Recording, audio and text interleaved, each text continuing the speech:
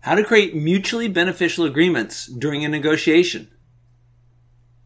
It goes without saying that when we sit down at the negotiating table, both sides have a different view of the world. We both want something, and in order to get what we want, the other side is going to have to be willing to give something up.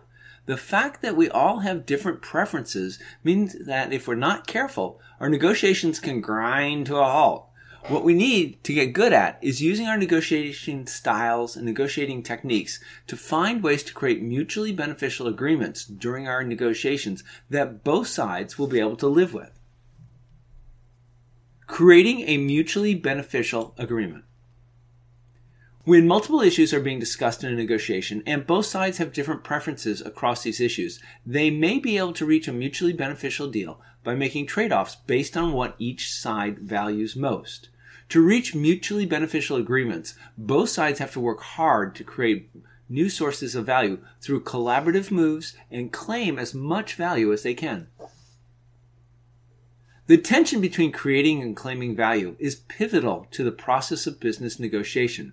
If you share too little information about your interests, then you'll have difficulty identifying possible value, thus creating trade-offs. Share too much, and the other side may use this as an opportunity to take advantage of you.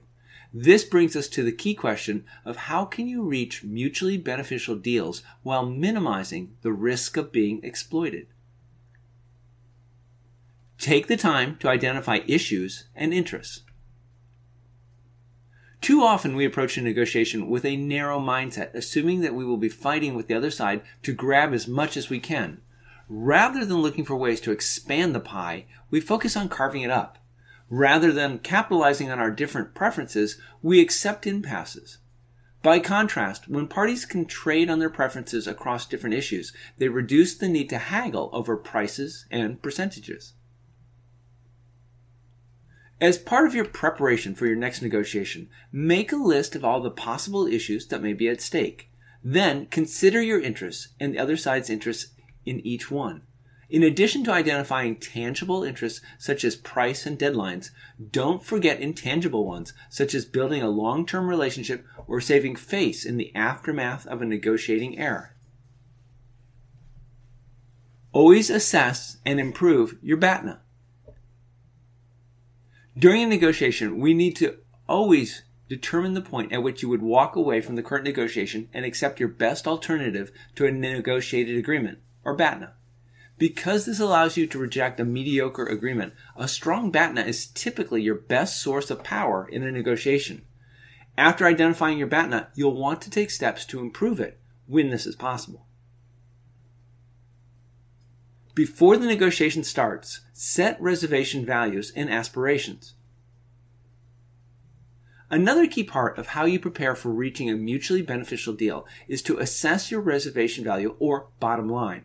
The least you will accept in the current negotiation, an ambitious yet realistic aspiration level, or a goal that you have. Reservation values can be difficult to calculate, as when you're weighing two job offers that vary on dimensions such as salary, responsibility, and benefits. One way to deal with a situation like this is to set up a scoring system, a grid that allows you to assign point values to different options and make comparisons across your various alternatives. As for setting an aspiration level, always aspire to have outcomes that are better than your BATNA. Prepare arguments that will make your aspirations seem reasonable. Though you are unlikely to get everything that you ask for, you should be able to anchor any haggling that follows around ambitious yet realistic aspiration levels. What all this means for you. We don't engage in negotiations if we think that we're not going to be able to reach a deal with the other side of the table. In order to make a deal happen, we often have to find ways to make a mutually beneficial agreement happen. These agreements require both sides to be willing to bend a bit to reach a deal. In order to create a mutually beneficial agreement, both sides are going to have to be willing to make trade-offs. You will be spending your time both creating value and claiming value throughout the principal negotiation. Take the time to study all the issues that will be part of the negotiation. These are the issues where you can make your trade-offs. You'll want to remain aware of your BATNA so you can get a better deal that affords you. Additionally, Make sure that you know what your bottom line is and what you'd like to really get out of the negotiation. We always want to be able to reach a deal with the other side. What we need to understand is that in order to make this happen, there's going to have to be some give and take on the part of both sides. During a negotiation, our goal should be to find a way to reach a mutually beneficial agreement with the other side. Taking the time to prepare to reach this kind of agreement before the negotiation starts is the key to making sure that we can get there by the time that the negotiation ends.